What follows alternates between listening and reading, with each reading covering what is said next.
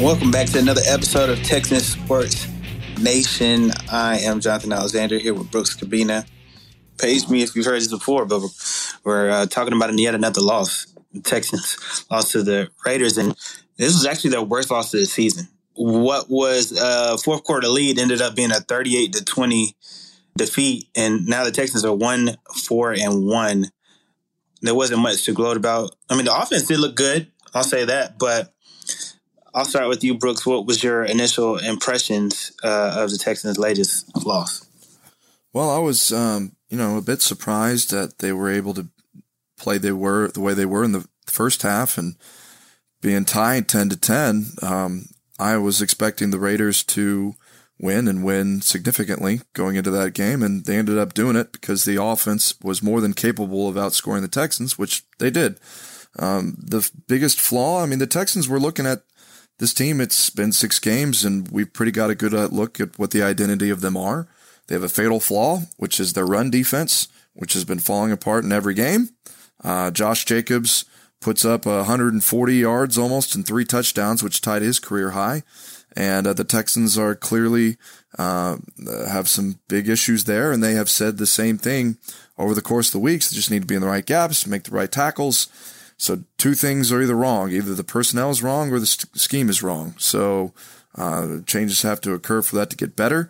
Christian Harris made his debut as a rookie linebacker, and he made some good plays, but he also looked a bit confused at some times. And, they tried to get him in there and get his first game in. And talking to Lovie Smith today, he said that there were a lot of things that they looked at today. All of them said that they should give him more opportunities and not take any less. So, what was your takeaway from Harris and the rest of the team there, Jonathan? Yeah, I was looking at some of those runs. Josh Jacobs had 7 rushes of 10 yards or more. Like, that is, I think that's season high against the Texans, and they've been bad in previous games. It just seemed like every time he touched the ball, he wasn't even getting touched at the line of scrimmage. I saw some linebackers overshooting gaps. They were getting blocked pretty good. The defensive linemen weren't winning their, one-on-one battles with the offensive linemen. The Raiders did do a good job of run blocking, but, it was just a bad performance. It just seemed like every time Josh Jacobs touched the ball, he had an open hole that he was able to go through. And then when you get him one-on-one in space, he's hard to bring down. He's a big guy, and he's fast and quick. The other thing, though, and we've seen this come up in the past 2 games, was the pass rush hasn't been there. And I don't know if that's partially Jonathan Grenard probably does have to do. Malik Collins not being there helped make that worse too. But the pass rush hasn't been there. They've had 1 sack in the past 2 games.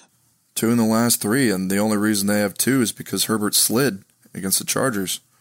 They need to get pressure on the quarterback to have any success. They're putting a lot of pressure on their, secondary back there, and that's when the big plays happen.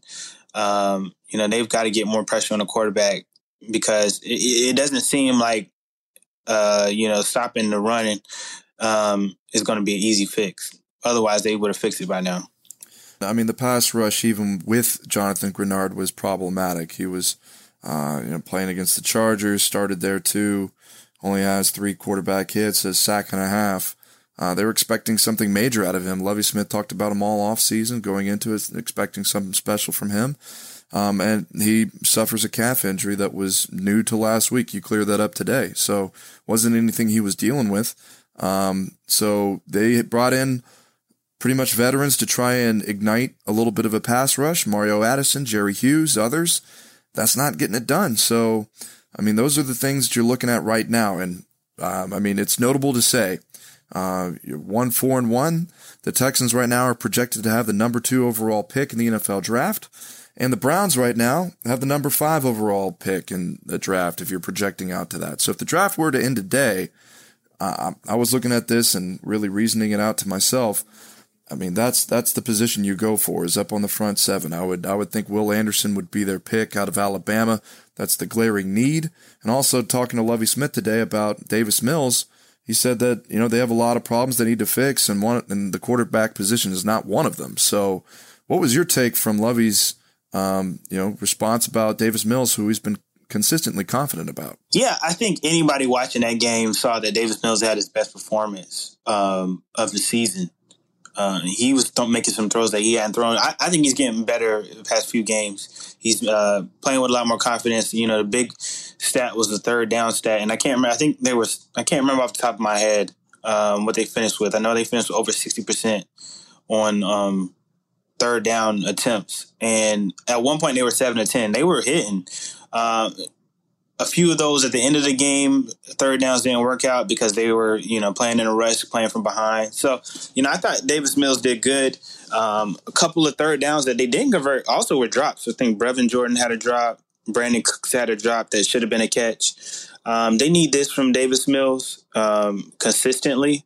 However, I'm still a little hesitant to say, like, he's my long-term answer. I think we still need to see a lot more games from Davis Mills like this. Not like perfection, but, consistent games that he keeps you in the game and he helps you win. And that's what Lovie Smith said. And that's what they need from him going forward. I think it was a step in the right direction for sure.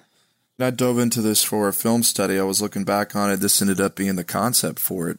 If you look at the offense, and whenever it was the bye week and Nick Caserio came in, I was very curious to ask him about whether they constructed this run-oriented scheme because of Mills and his strengths or because of the lacks that they have on the offense, which would also include Davis Mills. He sidestepped it, said, no matter what you do, you got to be able to make the plays in crucial situations. But at this point, Jonathan, it's clear. On first and second down, this is a Dameon Pierce show. It's when Dameon Pierce is able to get good yardage on first and second down, Davis Mills also thrives. You look at the game on Sunday, and I was looking through it, and if you look where they were going on first and second down, Pierce touched the ball in some way 20 times. The other calls were 11, and all of that were really playing off the tendency to run. Davis Mills, he was 5 of 5 passing for 65 yards out of fullback formations, 4 out of 7 for 85 out of multiple tight end packages on those deals. I mean, that's basically constructing an offense out of running the ball. We've heard them say that several times, Lovie Smith, Pep Hamilton, others, and this is clearly the style of football the Texans regime prefers. I mean, I had to remind myself, Caserio assembled his first coaching staff last year with a head coach in David Culley and an offensive coordinator in Tim Kelly based on that same run-oriented philosophy, and that's carried on with Smith and Hamilton. So Caserio was the one who signed Tyrod Taylor to run this scheme at first, and Davis Mills was his first pick as a GM, and he was from a Stanford system that was very much the same, and it had retained its identity from Pep Hamilton when he was there in 2011 and 2012 as an offensive coordinator. So any deviation from any of that requires a significant disruption. So if the Texans were going to pick a top 5 quarterback, they would either have to have lost confidence in Mills in their current scheme and believe someone else, whether it's Bryce Young, CJ Stroud, whoever, would better fulfill that role, or they want to change their offensive philosophy and become willing to form it around someone else in a way that Mills can't do that. So how do they look at that? You mentioned it, the third downs there, because those are clearly the spots that where they're pointing the offense towards, okay, Mills, this is where you step in, and they supply those packages. That's where you see almost exclusively 3 wide receiver packages. On Sunday, it was that way as well, and you were mentioning it. Mills was converting. They threw the ball twice as often on third down opportunities against the Raiders, and even whenever it was 3rd or 4 or less. So Mills entering that game, I looked these numbers up too. He was struggling mightily. His quarterback rating was low. His 2 interceptions on third downs were bad. One against the Chargers that on the first drive that led to a touchdown. The other that gave the game-winning field goal against the Bears. And he was really good against the Raiders. I mean, 6 of 10 passing, 79 yards, 2 touchdowns, a beautiful 20-yard touchdown pass to Philip Dorsett where he threaded it in between.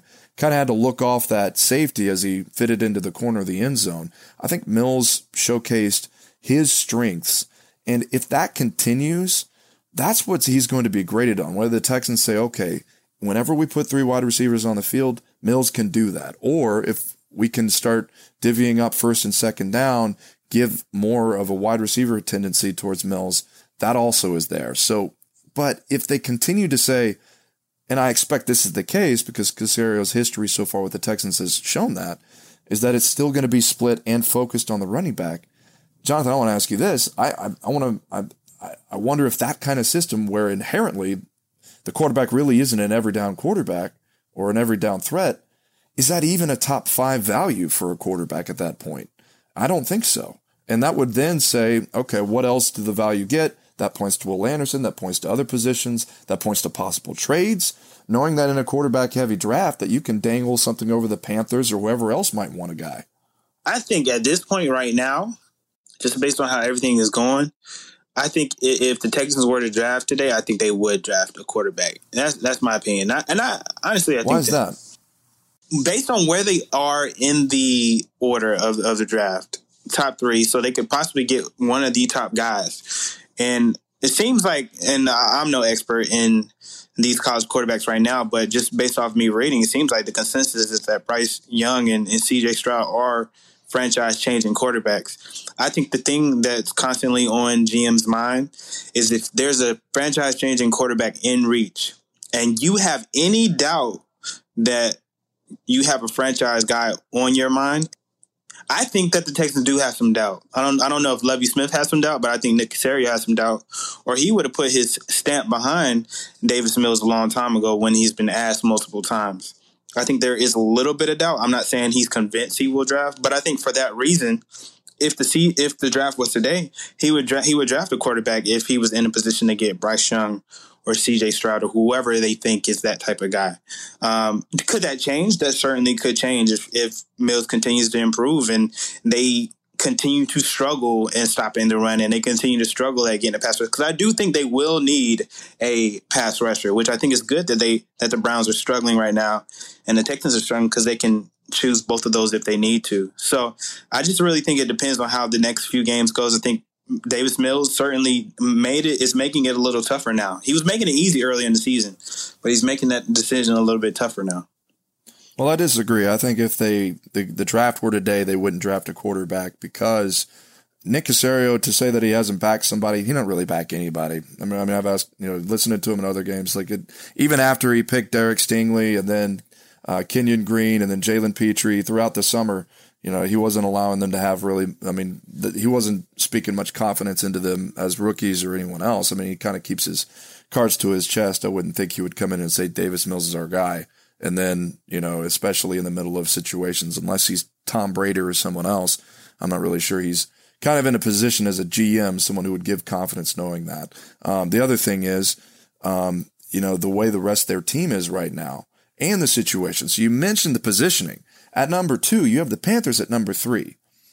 And if the Panthers have any doubt that the Texans are going to pick a quarterback or not, they're going to have urgency to trade up for that position to get the guy they want. Are the Lions going to go quarterback? Probably.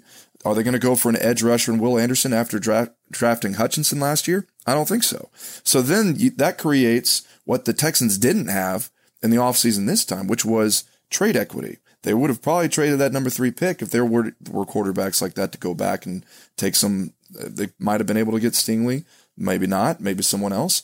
But they can get draft capital that way, move back, pick Anderson, continue to build.